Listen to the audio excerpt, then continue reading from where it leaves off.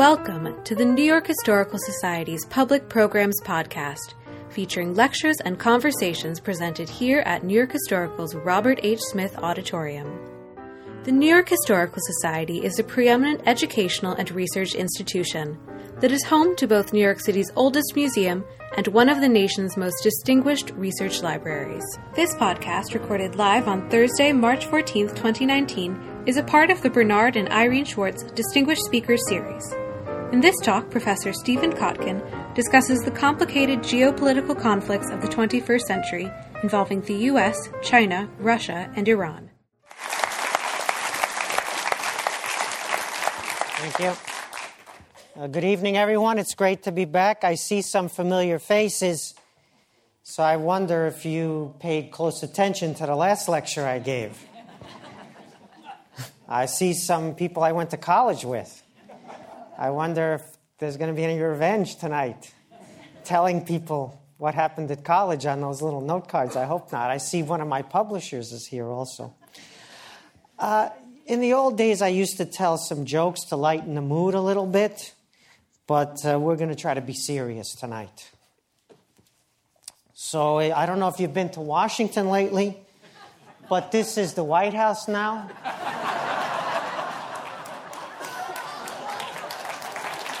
And you can see it's been rebranded as if it's permanent. Yeah. So like I say, tonight we're going to try to be much more serious than is typical for my lectures, given the gravity of the subject. Okay.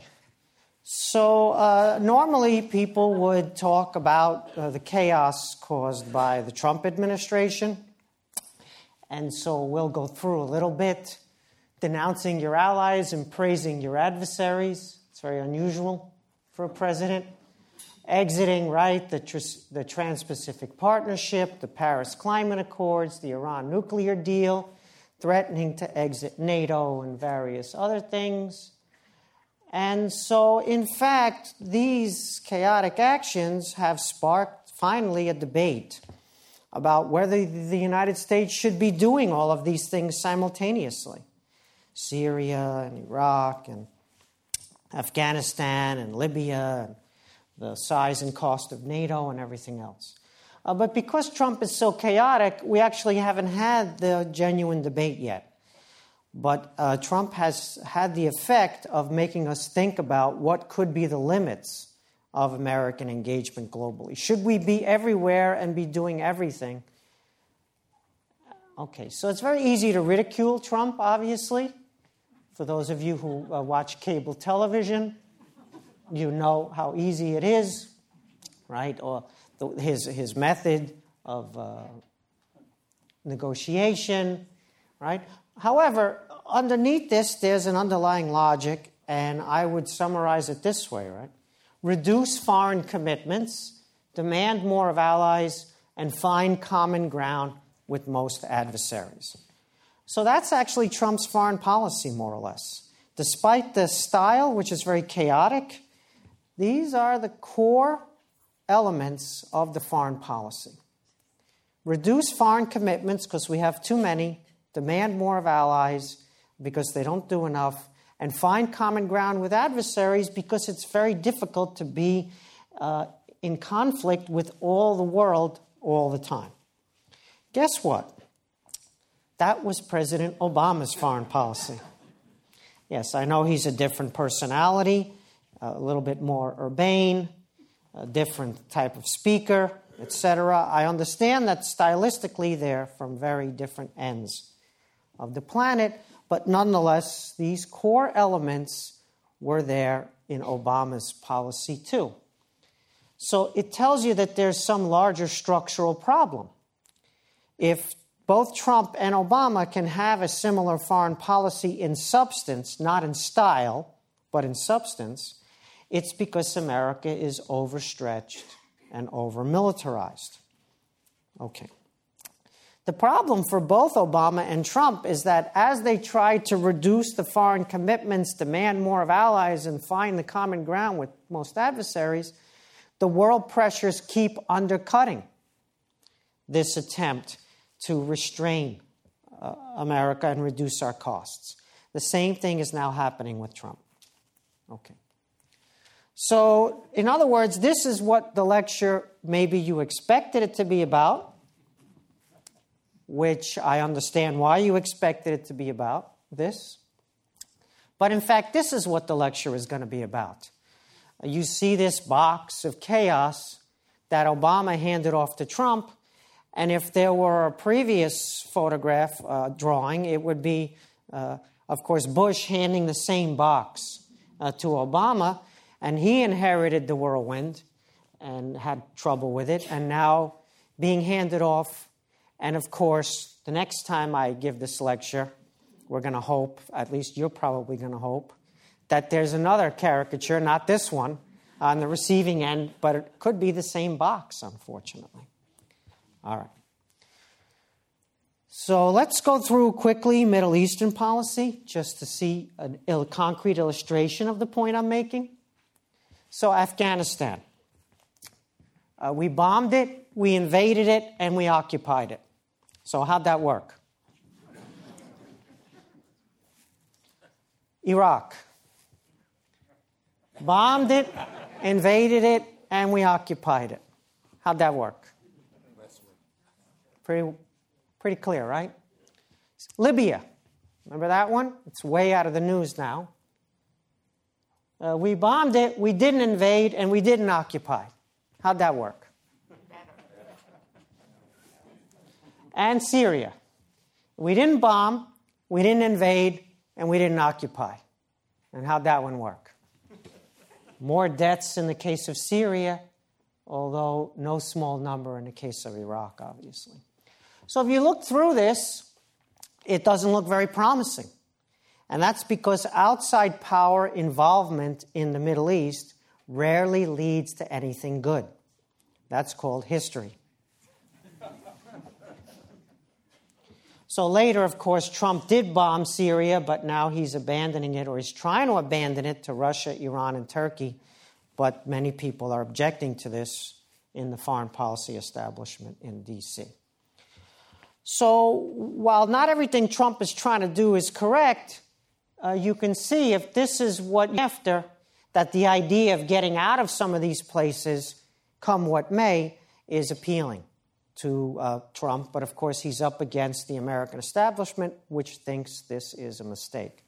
So I'm not saying Trump is correct, just saying that there's a larger structural problem here that Obama also experienced and that Trump is experiencing. And that is that it's a little bit too heavy bearing this burden. It's just the Pax Americana. This is called the liberal world order. When you read a liberal newspaper or you watch a liberal cable TV, and it's America's support for the global order as it exists. So we're not capable of going forward the same way. That's the short answer.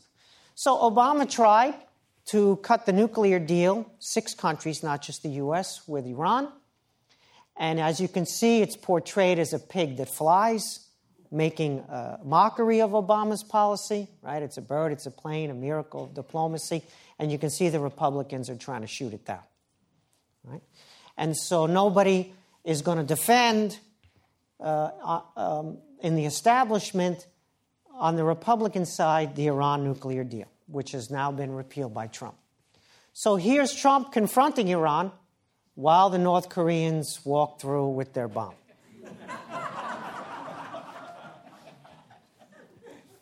So you tell me what the difference here is. Both of them, right? Both of them are worried about nuclear weapons proliferation, but neither policy is really working. So you can see that the North Korea thing is done. We're not going to reverse the fact that they're a nuclear power now. Okay.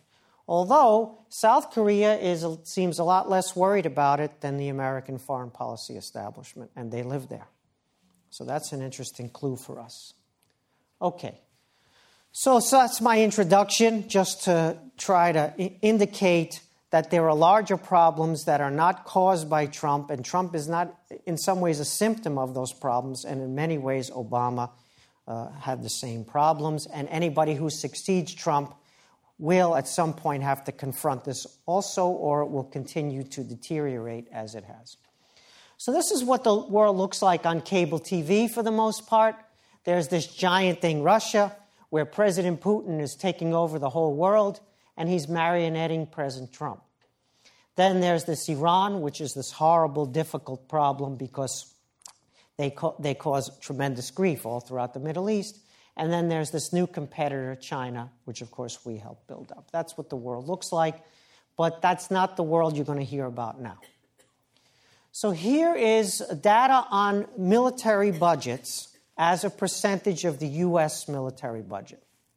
This is the kind of thing you won't see on the cable TV, right? So as you can see, the military budgets of China, Russia, and Iran are under 50% combined of the U.S. budget as of 2016, but they're growing, and they may grow towards 70% by 2027, meaning the three of them combined would have 70% of U.S. defense spending on current trajectory by 2027. Is that because Iran is taking over the Middle East? The green part is Iran's defense budget. As you can see, Iran's defense budget is not growing. You know why? Because Iran doesn't have a military. Iran's entire defense budget has gone from 2% of U.S. to about 4%, 4 to 5% of the U.S. defense budget. The Russian defense budget is the red line. And you can see that it's pretty much stable in size at about 10% of the U.S. defense budget. The problem is that the blue area, which is China's defense budget, has gone from 5% up towards 40% or so, 45% projected by 2027. So if you're in Washington and you care about these global issues and you're looking for a world order that can ensure peace and prosperity, are you going to focus on the green part? Are you going to focus on the red part? Or are you going to focus on the blue part? So if you go back to this, obviously, this is not your problem, this is not your problem, this is your problem. And the scale of difference between them is astronomical. These are small footnotes to what the China challenge is. Okay. So China's defense spending officially, you can see, about 180, 175 billion in 2018, but the Stockholm International Peace Research Institute estimates it at even larger. So if you took the actual data that Stockholm estimates, and they're the pros in this, then this is even higher percentage of the U.S. budget. So that's where it is. It's in China. Now, once again, here's your Middle East, where we pay so much attention and seems to preoccupy us, where we don't do so well when we intervene. If you look at the dark green, that's Shia, and the lighter green, that's the Sunni populations, right? Sunni Islam, Shia Islam. So there's a crescent of Shia and a crescent of Sunnis. And so Iran's power is inherently structurally limited by the fact that there's this giant Sunni population that's not well disposed towards Iran. And in fact, Iran cannot take over the whole Middle East because the Shia population ends and the Sunnis become a majority on the other side of this. So that's a built-in limitation to Iran's power, whether they like it or not. In fact, here are your defense budgets, and I'm sure you knew that Saudi Arabia has the third largest military budget in the world. I'm sure you knew that, larger than Russia. Right? Yes, I'm sure you did. The Bone Saw Kingdom is number 3. It's a very distant number 3 to China. And remember, Stockholm estimates China's more over here than over here. But nonetheless, you can see. You see Iran's defense budget over there? No. Okay. So here's the Saudi defense budget, and here's the Iranian defense budget. The big circle is about 50 billion, so this is slightly bigger than that. So Saudi is over 60 billion, and the small circle is 10 billion. There's the difference between the defense budgets of Saudi and Iran. Okay.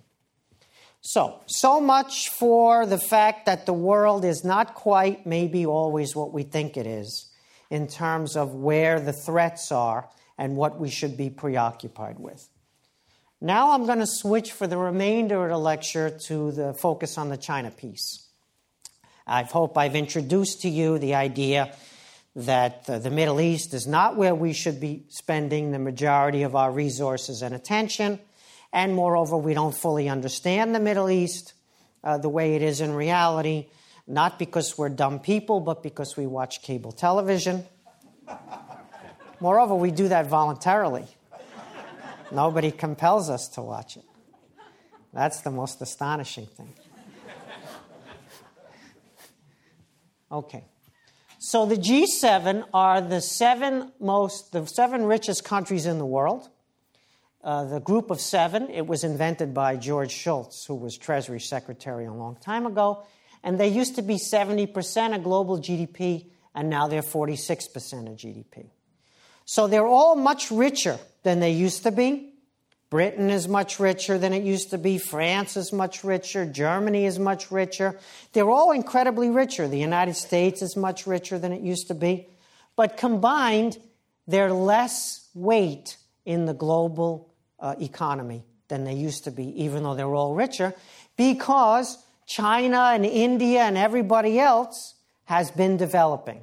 And guess whose policy it was to develop those places, to integrate them into the global economy? So we have had a tremendous success.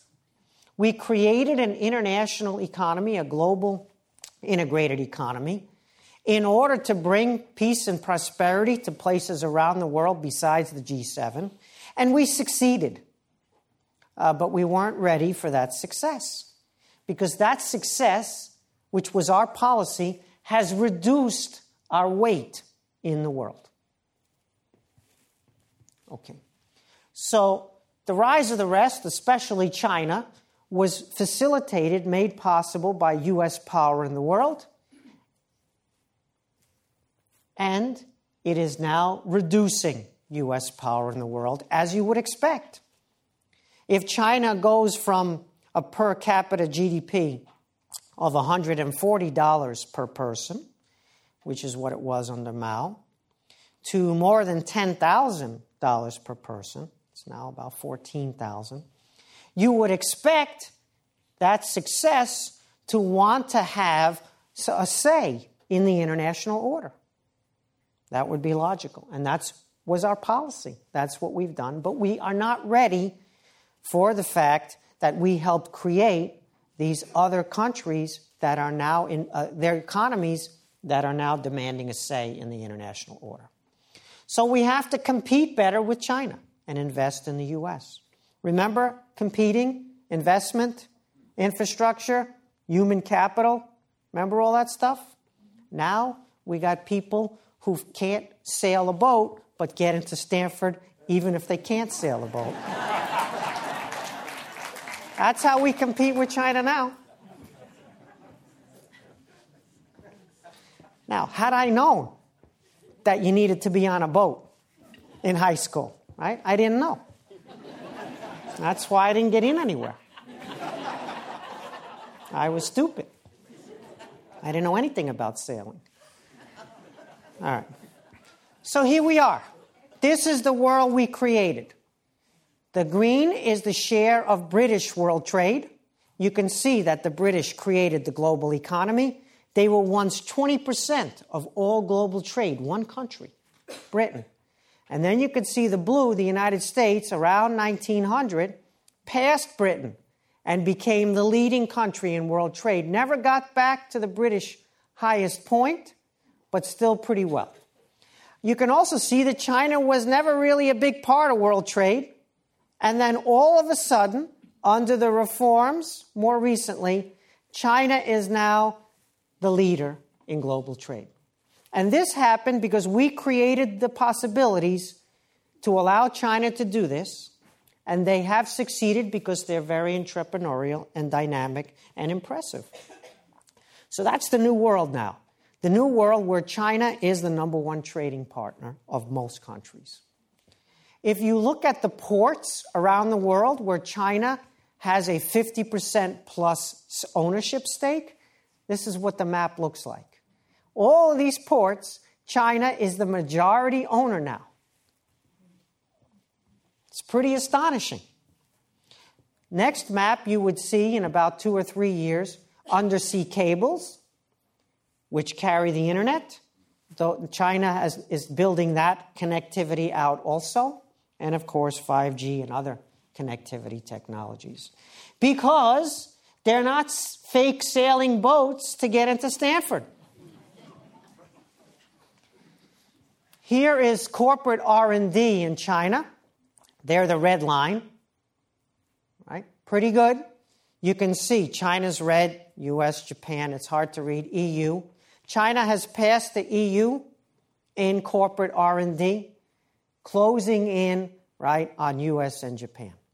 Hard to believe that corporate Japan and corporate US will soon be investing less than corporate China. But that's our world now. Here are STEM graduates. I have a son who goes to a STEM high school here in New York. Of course, it's 70% ethnic Chinese. They're mostly from Queens. It's Stuyvesant High School. Here are your STEM graduates, and guess who the red is? Yep, look at this.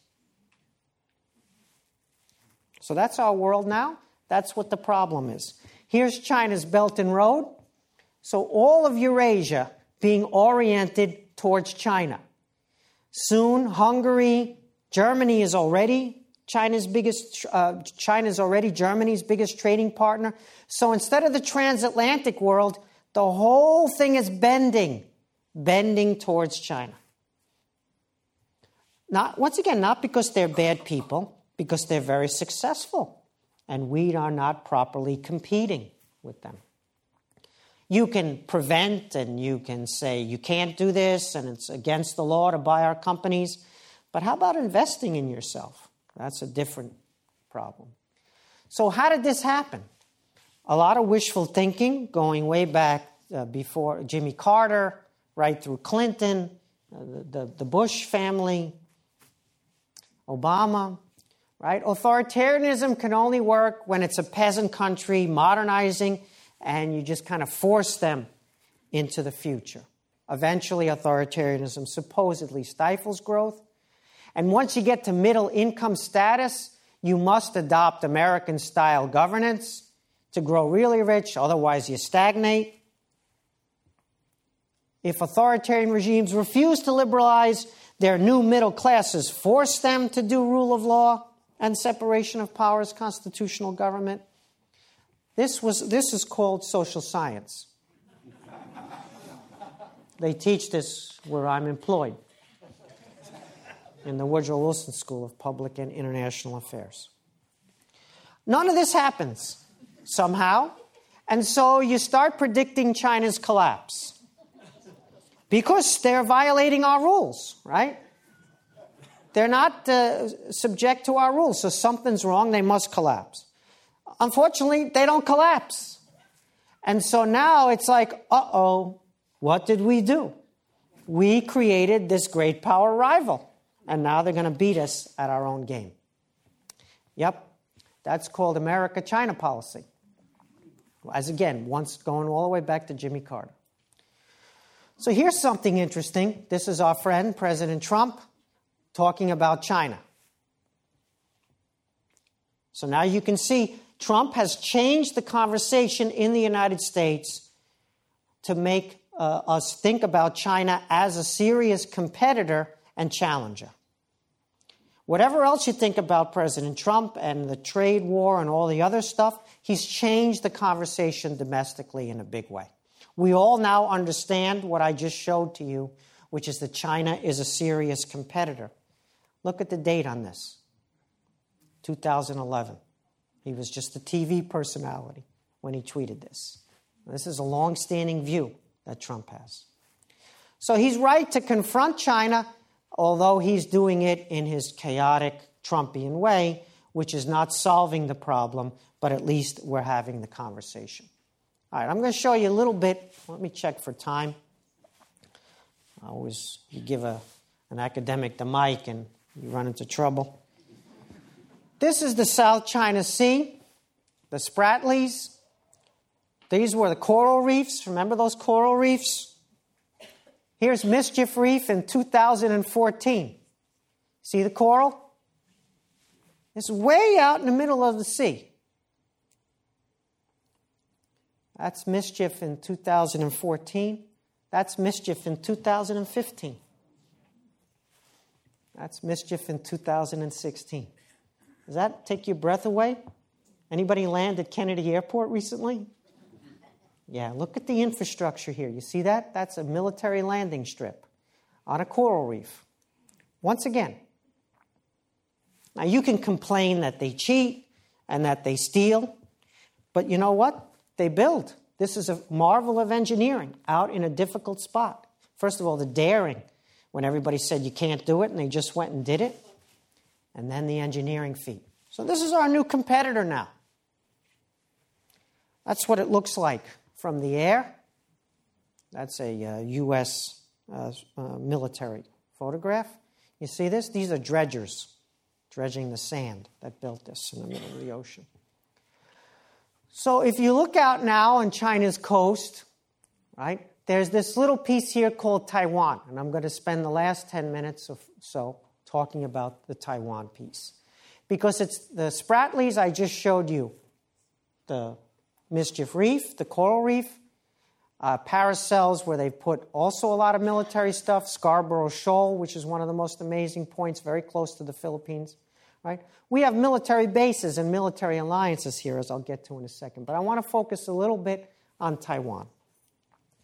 So Taiwan's status quo is that the place is de facto independent, but is claimed as a part of China, as a territory of China.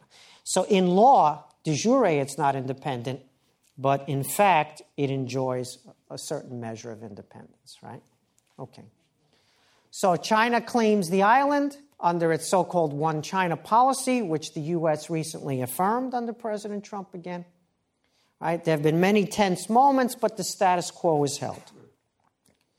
Right? And China's strategy has been to integrate Taiwan economically, which would eventually lead to Taiwan wanting to join China politically.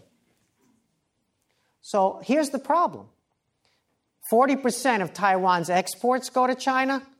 20% of Taiwan's GDP derives from China, but the Taiwanese no longer identify as Chinese.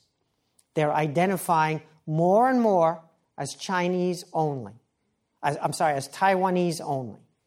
55.3% now just Taiwanese. Chinese only 3.8%. So the economic integration has not led to political integration. It's led to the opposite. 75% of Taiwanese think Taiwan and China are separate countries. Pretty spectacular, right? So China's policy, remember the illusions that if we integrated China economically, it would have to become like the United States politically? Remember that wishful thinking of U.S. policy?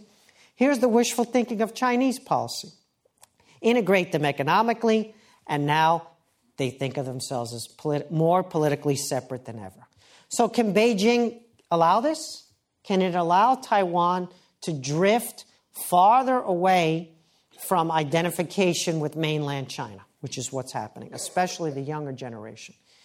You probably know that under the Taiwan Relation Act of 1979, the U.S. supports Taiwanese sovereignty. Okay. So here's Xi Jinping saying this can't go on forever. We have to bring Taiwan back. And here's the chairman of the Homeland Security Committee in the Congress. I think at some point we're going to have to recognize the independence of Taiwan. So there's no middle ground here.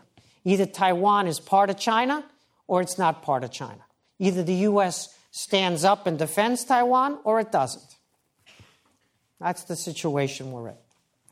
So here's that mischief wreath, right? Here's the Philippines. This is called the first island chain: Japan, Taiwan, Philippines. The U.S. has military bases or military presence on the first island chain. The Chinese are pushing the U.S. out to the second island chain. Break the alliance with the Philippines, break the alliance with Japan, and, of course, reclaim Taiwan. If the U.S. fails to defend Taiwan, if the Communist China is able to claim Taiwan and the U.S. doesn't defend it, who's going to believe that the U.S. is going to come to their defense in any other alliance system? So you break this and you break everything simultaneously. That's the situation we're in. So it's very tempting for Xi Jinping. He goes into the history books, historic reunification with Taiwan, right? He gets to unravel potentially the entire alliance system of the U.S. in East Asia and just kick them out.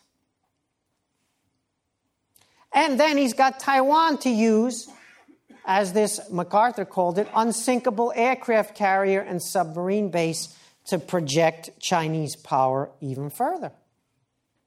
Push the U.S. all the way out. So Sino-centric order in the Middle East, in East Asia, right? Out to the second island chain, Guam, and then maybe bite off Australia, neutralize Australia, right? And obviously Korean Peninsula, get the U.S. out of the South Korea. So this is actual Chinese strategy, but we are quite preoccupied with Putin marionetting President Trump while all of this is going on. Okay, thank you for your attention.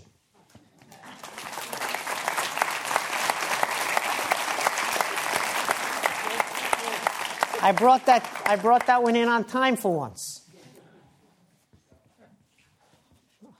Yeah. Thank you, Alex. Okay, they say they screen the crazy ones. Unfortunately, those are usually the good ones. So we're left with these are supposedly not crazy. Have we avoided a devastating trade war with China, or is there still reason to worry? So the problem with China is that we encourage China to do what it's doing. We allowed them to join the WTO, for example, in 2000, without them fulfilling the conditions of entry. And President Clinton gave a big speech when he said they can't block the internet. They're going to change politically. They have no choice. Blocking the internet is like nailing Jell-O to the wall.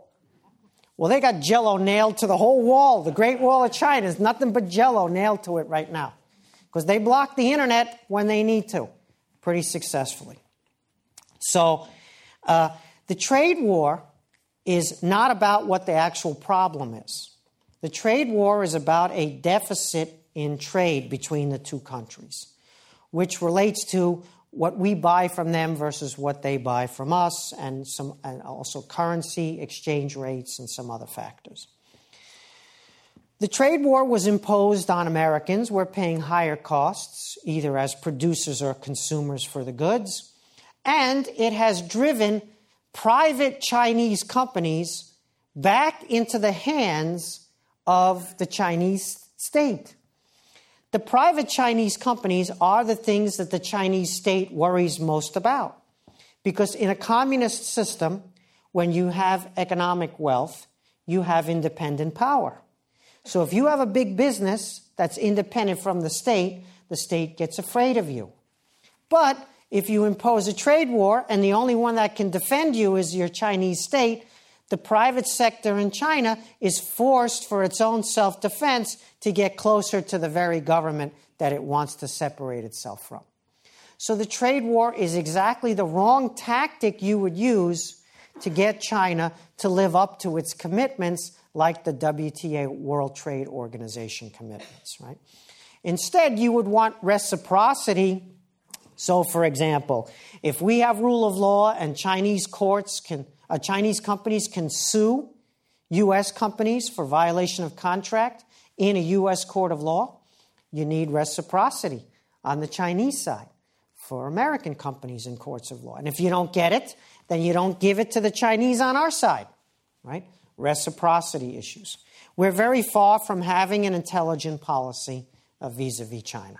And the trade war thing is, as I said, costs imposed largely on us and against those elements in China that are more on our side, the large private sector. And so this is the opposite of what you would do to get the Chinese to behave differently, but it is the way that President Trump has changed the domestic conversation for us to focus on China. My argument, once again, is that we need to outcompete them. Invest in human capital, invest in infrastructure, invest in good governance, right? Invest in demonopolization of our economy so that we can innovate by companies having lower costs to enter the market. We're not doing any of those things, unfortunately, because we're preoccupied with terrorism in the Middle East, with President Putin and Russian interference, which is largely exaggerated, although a serious problem, but not the problem we think it is. In any case, so I'm not in favor of the trade war, and I'm not that worried about the trade war in the long term. I'm more worried about that graph of STEM graduates in China versus STEM graduates in the United States. I'm more worried about the infrastructure gap that's opened up. I'm more worried about our political paralysis rather than the good governance we used to have. I'm more worried about weaponizable social media, right? So President Putin, he was a genius. Way back when, he decided to send a kid to Harvard, not graduate the kid from Harvard, and have the kid steal the software from his roommates and start a company in Menlo Park so that that company, many decades later, could be used to interfere in U.S. elections. Right? Trump, of course, created Facebook. I'm sorry, Putin, of course, created Facebook. Right? It's nonsense. We created Facebook. These are issues that we have to face up to. If they are using Facebook to interfere in our democracy, who created Facebook? Is it their weapon or is it ours to take care of? Right? Sometimes we have to look in the mirror about some of these things. All right.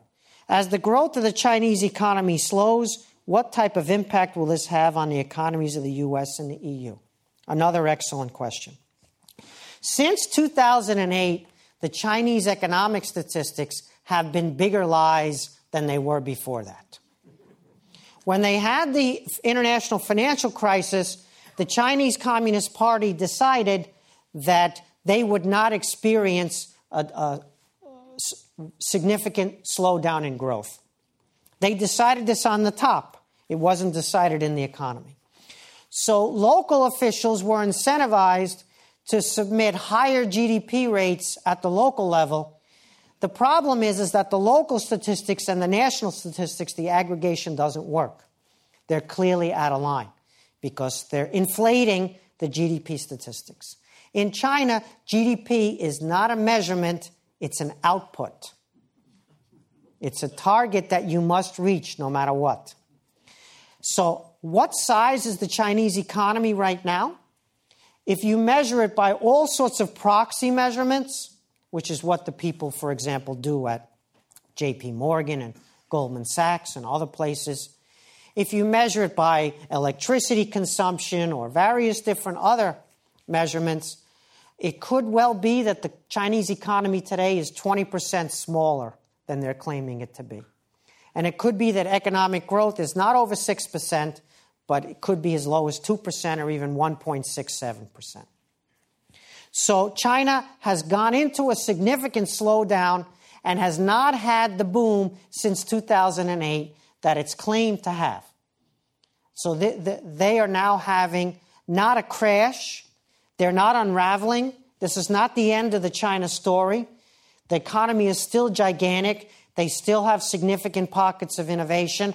They're still investing like gangbusters, but they are no longer growing at the clip anywhere near they were growing, and the slowdown is bigger than it was before. So what are the implications for us? China's growth has never been the principal driver of American prosperity. The principal driver of American prosperity is America. It's our economy, and it's our ability to invest in those things that drive productivity. So we cut the taxes on the corporations in order to bring it more into line with global trends on corporate tax. And instead of seeing an investment boom, we saw them buy the shares back, right? We've seen a tremendous amount of navel-gazing and other expressions that I could use, having not to do with thinking long-term, making the world better for your kids and grandkids, but take the money and run in the present, this kind of short-termism.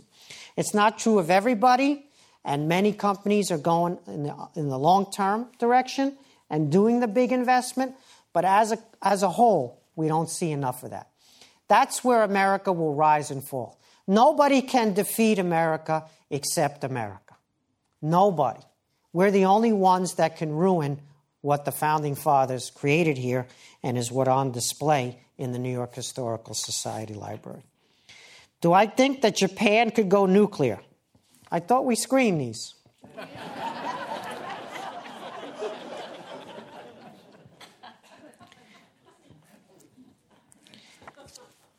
The big issue for Japan is the United States there for Japan if they have a conflict with China?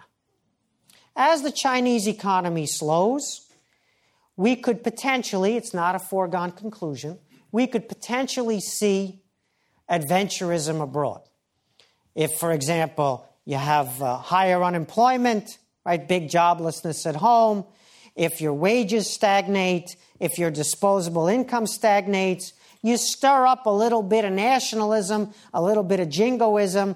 You talk about the evil Japanese and what they did during World War II, and you create a potential confrontation like over disputed islands, the so-called Senkaku Islands, which are disputed between China and Japan. So if Japan comes under pressure from China, because China feels the need to stir up trouble to keep the population distracted from the economic slowdown, Japan has to make a choice. Will America go to war on behalf of Japan? We're treaty bound to do so. But if things happen where America doesn't keep its word and American credibility comes under question, like, for example, you talk about how your alliances are a waste of time, they cost too much money, you're not sure that you should keep them, right? You talk about how your friends are stealing from you and they're free riders, etc. The more you undermine the credibility of your alliance system, which is something China doesn't have, a major alliance system, that we do have. It's one of our great advantages. The more you do that, the more you push Japan into directions that it wouldn't take otherwise, including doing deals with China and breaking the U.S. alliance, or potentially developing their own nuclear deterrent, which, of course, they could do rather quickly. All right. Do I have any more questions, or is that it? On screen. All right. I don't mind the screening. Do China's looming demographic challenges weaken China's outlook? Yes, they do. China has tremendous problems at home. Ecological challenges, demographic challenges. Because of the one-child policy, China is soon going to have more retirees, potentially, than workers coming into the workforce. There are not enough kids in the younger generation to support continued economic growth, right?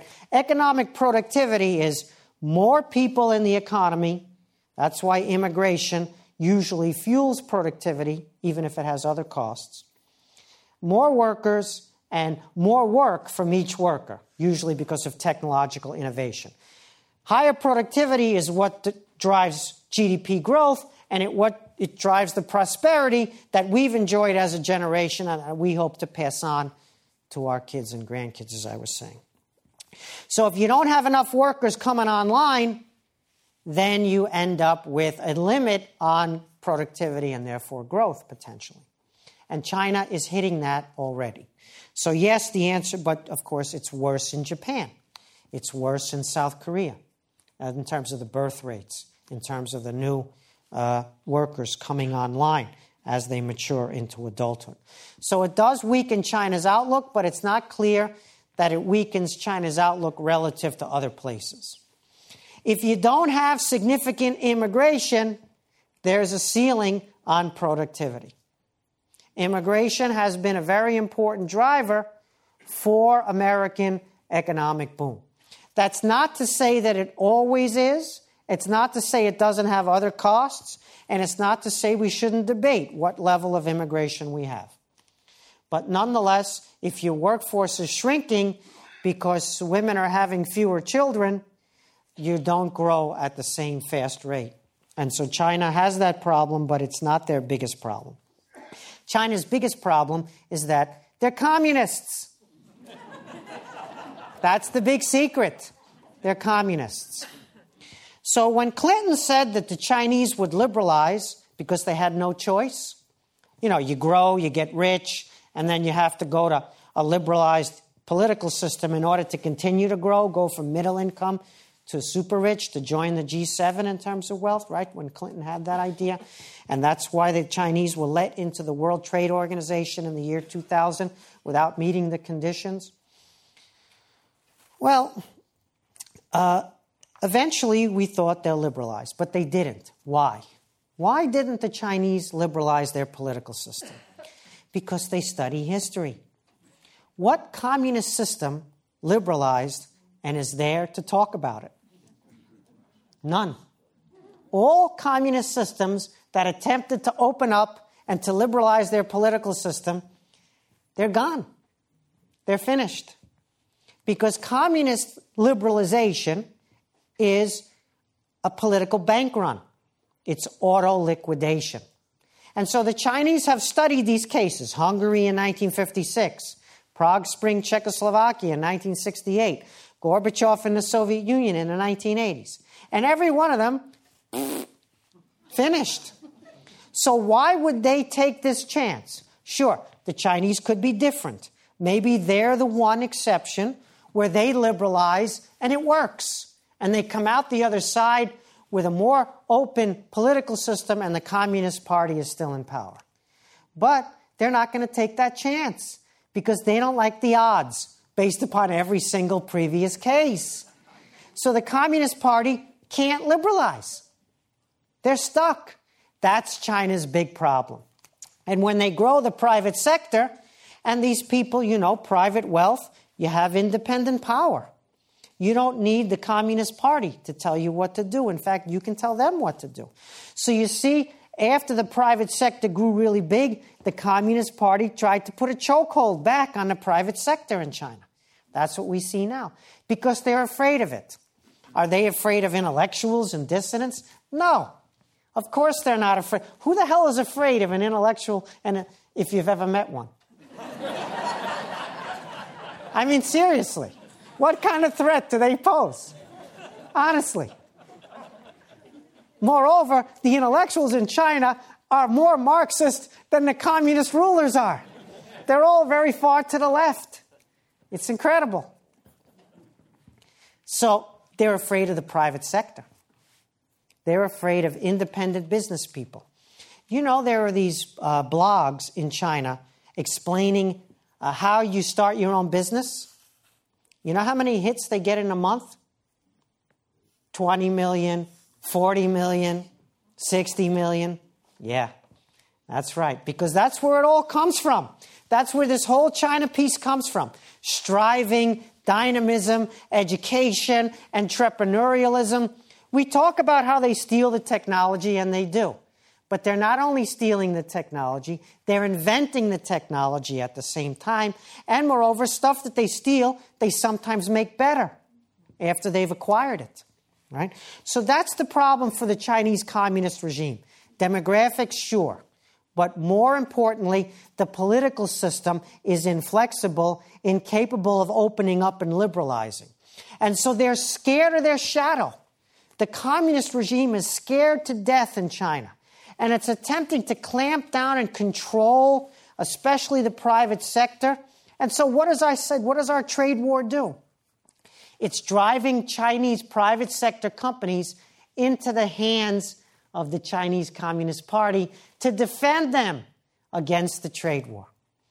What policy would you not do of all the options vis-a-vis China? The one thing you would never do, because it would be shooting yourself in the mouth, is to do a trade war and drive the private sector into the hands of the communist regime. Do I got one or more left? Yeah. All right. I know you guys are going out on the town tonight. You're going to need a glass of wine. You're going to need to rearrange your portfolios. That emerging markets index fund you're in. That thing is just crap. It's stuffed with Chinese garbage that's fake statistics and is... You got money in that and you're hoping to send your kids sailing into Stanford with that money? You better leave the lecture now and get that crap off your portfolio immediately. Yeah, I know. What do I have my money in? Right? I have my money in dislocation and disruption. Anything where the world goes bad, I make money. I wonder why. I wonder why that's where my money is. Because I study history. That's how you make your dough. What would have been the impact of the Pacific Trade Deal, the Trans-Pacific Partnership of 12 countries that was negotiated for a really long time and that President Obama almost got over the line, but he kind of ran out of time, and then President Trump came to office, and of course, like Dracula, he put the stake through the heart of that. Well, in the campaign, Hillary Clinton came out against TPP, even though it was negotiated while she was Secretary of State. Moreover, treaties have to be ratified in the Senate, and it wasn't clear to anybody that there was a majority in the Senate for ratification. So Trump could have done nothing, and it could well have been that TPP would have still failed. Because we're a democracy. And that's what our representatives do. What our representatives do is they panic when anything gets difficult. And they cut and run. So the Pacific Trade Deal was an excellent trade deal and had more protections for the environment and for workers than previous trade deals had. Moreover, the Chinese were scared of it, which tells you already what a good idea it was, because they were excluded from it. And moreover, the countries that joined it were willing to make concessions to the U.S. because they were so happy to finally get an instrument that would rebalance things a little bit and reduce dependency on China. So if you could start all over again, you would bring it back. And you would try to do it very much like the deal that was killed. In fact, there was a debate inside the Trump administration to do just that, but unfortunately it was killed, I think, by Trump himself. Should we be concerned about a potentially stronger relationship between China and North Korea? It's hard to get any stronger than the relationship is right now. So I don't think we should be concerned. In fact, the North Korean move, which made the summit take place in Singapore. First, there was the Olympics. Then there was Trump, for the first time, an American president meeting the head of North Korea, representing the Kim dynasty. What was that about? That was about the fact that China has a chokehold on North Korea. And the North Koreans were trying to get a little air and some separation. Because everybody likes to benefit from business with China, but they don't like China to dictate all the terms all the time. And so the North Koreans were trying to rebalance their relationships by getting a better relationship with South Korea and the U.S.